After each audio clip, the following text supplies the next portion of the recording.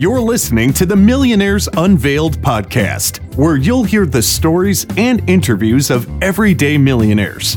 We'll unveil their decisions, their strategies, and their current portfolio allocation. Now to your hosts, Clark Sheffield and Jace Mattinson. Welcome to the Millionaires Unveiled podcast. Before we get into our guests today, just wanted to go over a couple things. Once again, if you'd like to be on the show, send us an email at millionairesunveiled@gmail.com. Also, check us out on Facebook and Twitter at Millionaires Unveiled. Also, we've had several of you reach out about the multifamily investments. We did have some that have closed, but we will have more in the pipeline in the future. If you'd like to discuss those, please reach out to us and we can get on a phone call with you. All right, so on the show today we've got Neil, and Neil's net worth is $2.5 million, and Neil is a physician practicing in radiology, and he has most of his wealth in his retirement accounts and a little bit in a paid off house and some other investment accounts, and he kind of uses this 3-trick pony in terms of the funds that he uses to invest, and he kind of goes into the show as well as other investment strategies. So without further ado, let's get right into it. Welcome to Millionaires Unveiled. Today on the show we've got Neil. Neil, you want to just give us a little bit about your background and what you're up to? Yeah, sure. Well, I'm a physician, first of all. I am a radiologist, actually, so interpret imaging studies, CTs, MRIs, CAT scans, those kind of things. Anytime you go to the hospital and get those done, that's me that's looking at them and seeing what's going on and what's wrong with you. Hopefully not what's wrong with you. My wife's a physician also. We have 2 young children. One is almost 4 and one is about 5 months old, a little over 5 months old. And so, I'm 38 years old. I've been out of my residency training for about a little over 6 years now. And, basically just working in a private practice. I live in Pennsylvania, live just outside of Pittsburgh in Pennsylvania.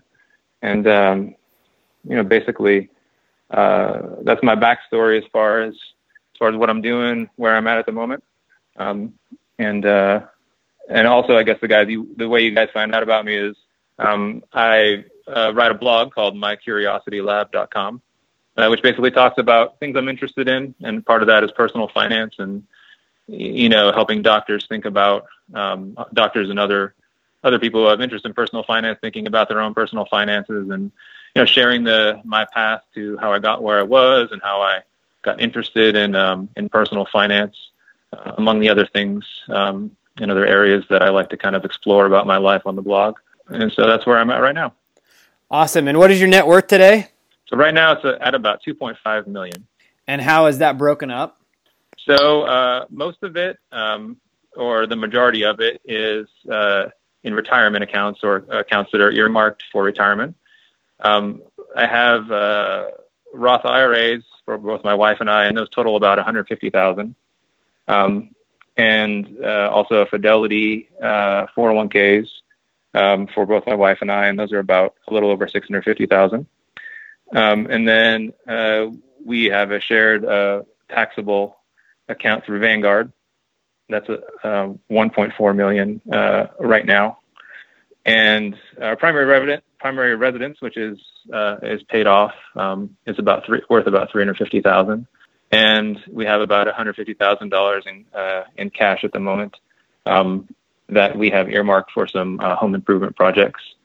And then kind of subtracting from the net worth is about $200,000 in student loans that are very low interest there.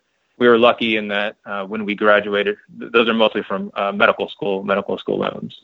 And when we graduated from medical school, we were able to consolidate those at a very low interest rate. They're less than 2%. I think it's 1.875% each. So we've just kind of been slowly paying those down rather than working hard to decrease the principal on those. So those have been sitting and making the minimum payments since we graduated from medical school and went through residency. So let me ask on that. You have about 2.1 in the market, between the Vanguard taxable account, the Roth IRA, and the Fidelity account. How is it invested in that? Do you prefer, actively managed mutual funds, index funds, or if so, what kind of either? So I'm pretty much a 3 index fund type of guy, a pretty vanilla investments. I kind of discovered in my early research or learning about finances, the Boglehead's websites, and also the website and eventually the book of the White Coat Investor, who I know you've had in the podcast before. So basically it's all index funds, low cost index funds, passive low cost index funds, nothing really actively managed. And out of that, my asset allocation that I shoot for is about 70% stocks and 30% bonds. And out of the stocks, about 40% is U.S. equities, U.S. stocks, and 30% is international stocks, and then 30% is the U.S. bond index funds. And those are, depending on what I'm in, either Vanguard or with my taxable, or Fidelity with my 401k. It's the associated indices that are with them. So that's how it's broken down. And then just a very simple question, but from the beginning, how did you know where to start? How did you know where to go to Vanguard? Where did you read kind of what funds to start with? What was that whole process? Well, it kind of started, I would say, near the end of my residency training. In the beginning, when I first came out of medical school, you start to make a little bit of money in the beginning of your residency. It's by no means chump change, but you're definitely, it's not the kind of money that you would make as an attending once you're done your training. So, the beginning, I was just I had some peripheral interest in it, but I was mostly focused on the training and the work. It takes up a lot of your time and energy. And so I was just kind of putting money aside into my 401k type account. I think it was 403B where I was training at my university.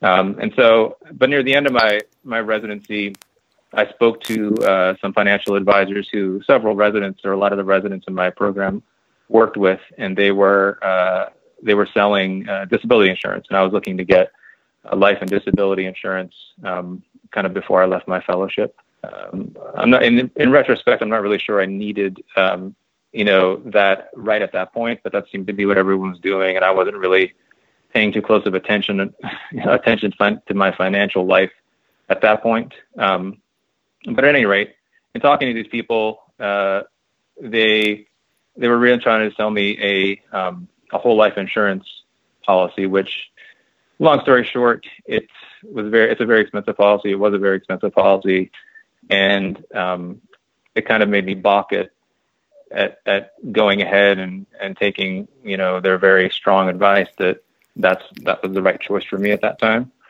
And so I kind of took a step back and took a few weeks before getting back to them with our answer, and decided I needed to read a little bit about that. And that kind of took me down the rabbit hole of Googling whole life insurance, and eventually I found these personal finance websites like Boglehead's, and started reading more and more about personal finance, and eventually bought some books about it. I remember the first one I bought was at a Barnes & Noble, I think, near my house, and it was Personal Finance for Dummies by Eric Tyson. And it's a great book, actually, even though the title is a little bit funny. But it had pretty much all the basics of personal finance, as far as what to think about, the different aspects of it, insurance, investments. And in reading a lot of these websites, I kind of came to understand that the consensus was that this stuff is doable if you take the time to learn it to a certain degree. And most people really advised, going the way of low-cost index funds, at least on these forums and the websites that I was reading. And that's the way to get the most bang for your buck with your investments. And so, over the course of maybe several months, 4 months, 5 months, 6 months, I did a lot of reading and kind of jumped into it at first, and didn't get that whole life policy, bought a term life policy with those advisors eventually, and kind of slowly built off my knowledge as time has gone on. That was 8 years ago or 7 years ago or something like that when that started. So that's how I kind of took the advice of those who went before me along that path, including, like I said, the White Coat Investor too. I read his website a lot, and learned from other people's advice and other people's mistakes. So I felt pretty lucky that I found it at that point in my life, rather than some point much later when I'd already potentially made some financial mistakes. Yeah, I think that's great advice. So, do you recommend that personal finance book for dummies, or is there another book you've read since then that you'd recommend more for just getting started?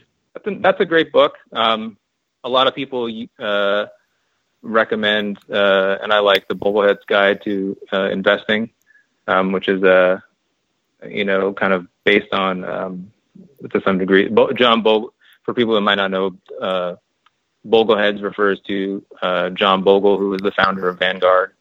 And he didn't write the book, but Taylor Larimore and a few other authors who kind of follow in his footsteps of Vanguard's philosophy of mostly low cost index funds, wrote that book. And they have the Guide to Investing has, it's not just purely investing. It has a lot of other information about personal finance in there. And if people are physicians, the White Coat Investor's book is actually really excellent. It covers not just investing, but all aspects of personal finance for doctors. So those are, and you can kind of go, if you look on the Boglehead's website, or even I think the White Coat Investor has kind of recommended reading lists. And some of them I've read a bunch of personal finance books at this point, and some of them, there's something to be learned from each of them. But I think for someone just looking to learn the basics of investing, the Boglehead Guides to Investing and White Coat Investor are kind of a nice place to start. And Personal Finance for Dummies was good too. I haven't read that one in a long time. Maybe I'll go back and revisit it at some point, but that's a nice book as well. So good stuff. So let's backtrack here just a little bit. You've got a paid for house. You said the value's at $350K. Mm-hmm. Yes. I mean, 2 doctors and a paid for house. Like, that's got to be like a little weird, right? I mean, your colleagues can't be in the same boat. How did you guys kind of arrive at, hey, we're just going to get a $350,000 house and we're going to pay it off as we build this net worth? Yeah, I mean, it was a few things. We live in a fairly low cost of living area where we live. So our day-to-day expenses and, the things we spend money on, we really try to focus on putting a lot of our money, from our paychecks kind of being earmarked toward retirement, or initially when we still have our mortgage, toward paying down debt. And then the way my salary or my pay is structured, I have a base pay, and then there are periodic bonuses based on how the group is doing, and not really performance-based bonuses, but the revenue that comes in, and they're variable, different depending on the month and depending on the time of year. So I basically tried to live off the base salary, and then the bonuses, which were sometimes a good percentage of what the base salary was every month, I would just use to either invest or to pay down the mortgage. And some of that is appreciation. It wasn't the initial cost that we purchased the house for. And we've also done some improvements on the house over the years. But I think it was just living below our means, not getting the big fancy cars. We stayed in, another part of it is we also stayed in our house that we bought in residency. So we've lived here for almost 12 years now. Wow. So we didn't kind of step up, from a small house or a condo to a small house to a McMansion as we got a family. We kind of just stayed in the starter house and fixed it up, and it's appreciated in value. So that's kind of approach we took. Are you trying to retire early by any means? Yeah, that's one of our aspirations. It's kind of a work in progress, and a moving target, deciding what we're going to do. I mean, I think realistically, there are a couple of things that we need to figure out before we would actually both completely retire early. One is deciding, if we both retire early, then we have to figure out what we're going to do with healthcare for us and our family. Mm-hmm. And that's a big X factor for anyone who retires early, significantly early than Medicare age. They have to figure out how to cover their healthcare, and sometimes it seems to be a constantly changing, based on the conditions in Washington, how that kind of healthcare might be obtained and how much it might cost. So we're not sure if we're quite ready, in the intermediate term future to completely both retire early.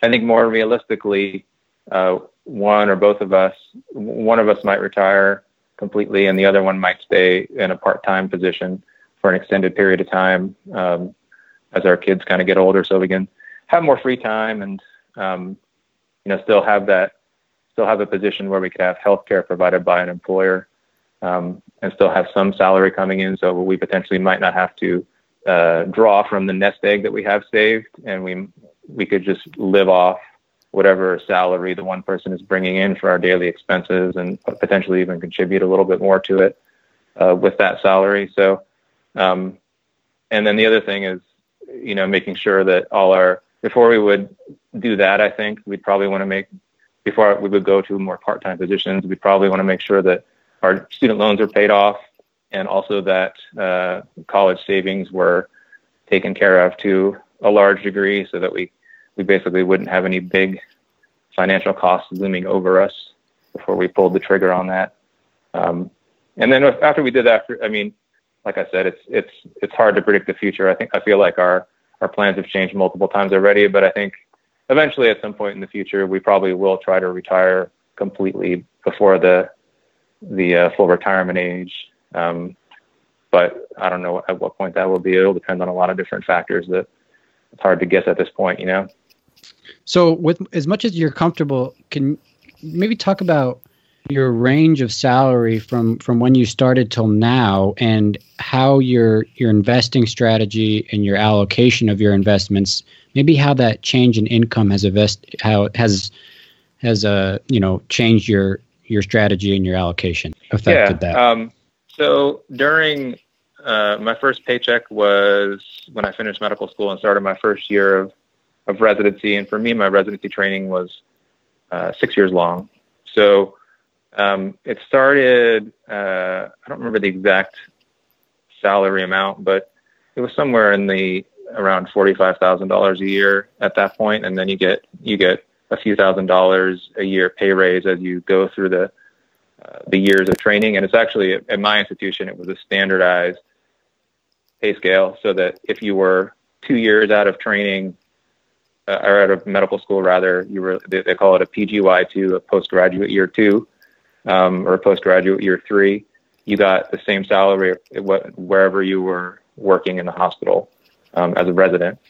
And so I probably at the end of that 6 years, I was close to $55,000 or $60,000.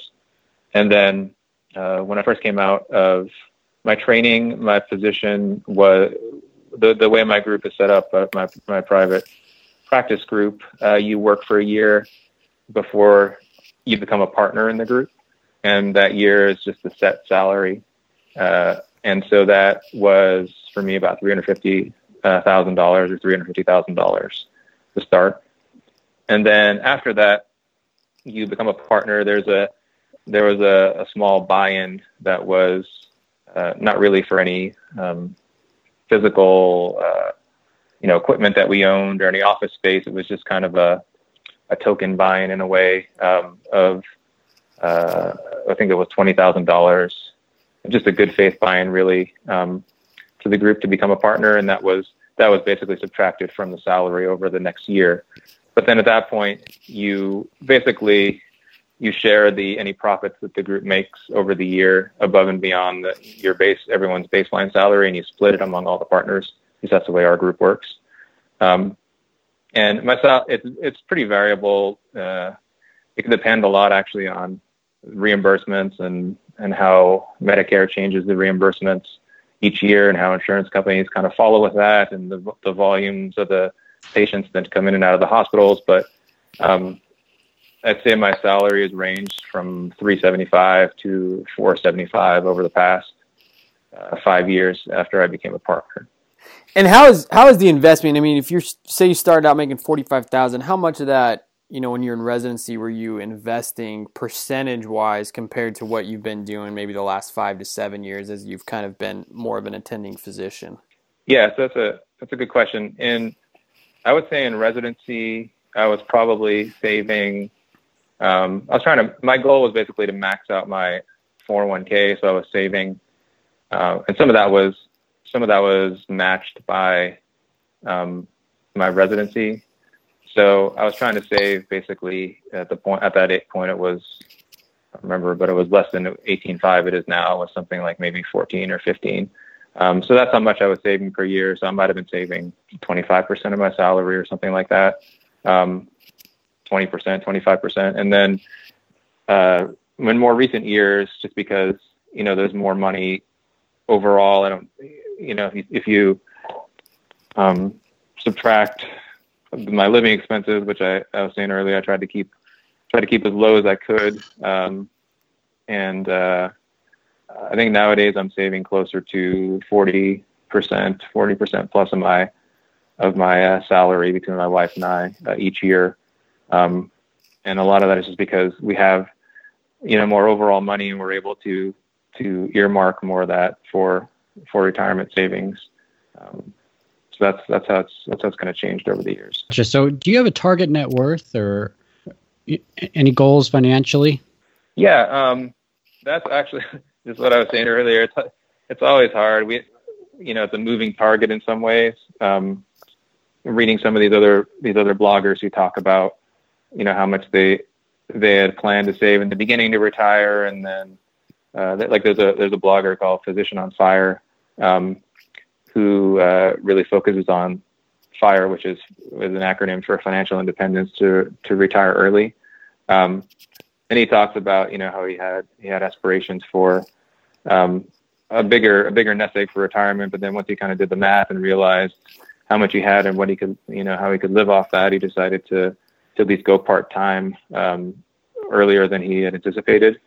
And I think initially it all comes down to calculations, or most people, when they do these calculations that talk about retiring early, think about how much money they're going to spend in retirement, and then doing a backwards calculation to say, how much money do I need as a nest egg to take out this annual stipend for myself and make sure that I don't run out of money.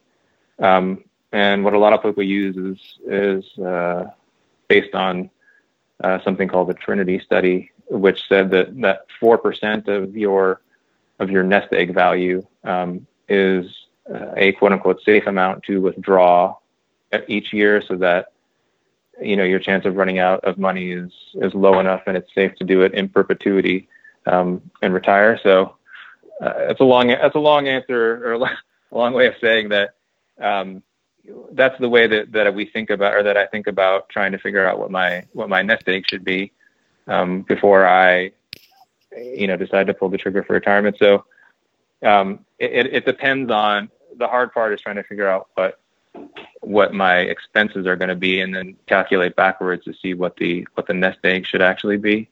So I think and expense, and the thing is, expenses just change so much when you have kids, and thinking about, if we were to stay where we are, if we would move, what the cost of living would change. But I think the ballpark figure that I have in my mind is somewhere between $4 million and $5 million to be able to retire completely, and not have to worry about running out of money at some point. And do you anticipate your allocation changing as you guys keep, making money through the years, or do you think you'll kind of keep it in that 3-trick pony? I think I'll probably keep it in the 3-trick pony, the three index funds. But I think I probably, when I'm getting closer to having that full nest egg, I'll go a little more conservative with my with my allocation, have a little bit more bonds, maybe 40% or even up to 50% bonds. So I would have a 50-50 split between equities and bonds in retirement. I think that would be as far as I would go. I wouldn't go more than that. To still have some growth, but also have some stability for down markets. So that's what I'm thinking at the moment. So what advice do you have for students that, maybe in residency or starting med school? What personal finance things should they consider? Where do they start? I think, one thing that is important to stress with residents coming out is that, a lot of people, and I know I felt like this when I was coming out of training or listening to people talk about finances, they think that it's not possible to do it yourself. I think part of that is, doctors go through such intense training and, become experts in their field, and they feel like they want to pass off the control or the decisions about their finances to someone else who they feel is an expert in their field. There are financial advisors, especially fee only financial advisors, that can be really valuable to provide advice. And I know people who do that, and that's a good option for some people. But I think if you're interested in it, and it's a way to save money and get your money to work more for you, you can kind of go it on your own and spend as little as a few weeks, or better, a few months, reading about personal finance, learning about it, and kind of implementing your plan yourself. And so that's one thing that residents can think about doing before they graduate and head on to their real day jobs. And then the other thing is what a lot of people tout online, which is to avoid lifestyle inflation. And when you get that first attending paycheck, to just avoid going out and buying, $100,000 car and buying $1 million house and doing all those things that basically eat up all the extra money that you could otherwise be saving toward retirement or paying down your student loans. And so just trying to, for the most part, not let your spending explode as soon as you finish residency, because a lot of residents, it's very tempting just because you feel like you've worked so hard and you're finally getting that bigger paycheck. But I think if you can just loosen your purse strings a little bit, but not go too crazy, I think it can go a long way toward a healthy financial future. Yeah, and I think that's a piece of advice that we hear often from the show, is not having a dramatic lifestyle change when your income starts to increase. Any mistakes you've made? Any big mistakes? Anything that you'd suggest people not do, or anything you wish you would have done better? Yeah, like I said, that one moment, I think I almost made a big mistake by potentially buying a whole life insurance policy. I actually was thinking about buying it very seriously for a few weeks before I started reading about it, more seriously. And then, like I said, that kind of led me down the road to reading more about personal finances. So I feel like I got pretty lucky, and I hit it right at the right moment before I can make a big financial mistake like that. I mean, I'm sure I'm not saying I've never made a financial mistake. I'm sure I have. I can't think of a specific example at the moment. But I don't know. I feel like I got pretty lucky, and I learned a lot from the other people that had kind of thought about those things and made some mistakes before me. And I just happened to catch it at the right moment before I started to put a lot of money into something that I didn't need potentially. So I'm glad there were those other resources online and books and websites that I and a lot of other people can kind of go on and find the information that's just right out there to read if you want to read it. Good stuff. Where can people get in touch with you or find out more about you? Yeah, so my website is called mycuriositylab.com. I go by the name Dr. Curious, and like I said, I'm just kind of I talk about personal finance in there, but I talk a little bit about different areas that interest me: travel, kind of self examination and self experimentation, and parenting and children, and a variety of things, whatever I'm thinking about that week or that month. And as far as social media, I'm pretty active on Twitter, which is you can find me as Dr. Curious on Twitter. So yeah, that's where people can find me online. Good stuff. We get Neil from mycuriositylab.com, net worth $2.5 million. Thanks for coming on the show today. All right, thanks a lot. Thanks, Neil. Thanks for listening to the Millionaires Unveiled podcast with Clark Sheffield and Chase Mattinson. For more stories, investment opportunities, and information, check out our website at millionairesunveiled.com. See you next time when you'll hear from another everyday millionaire.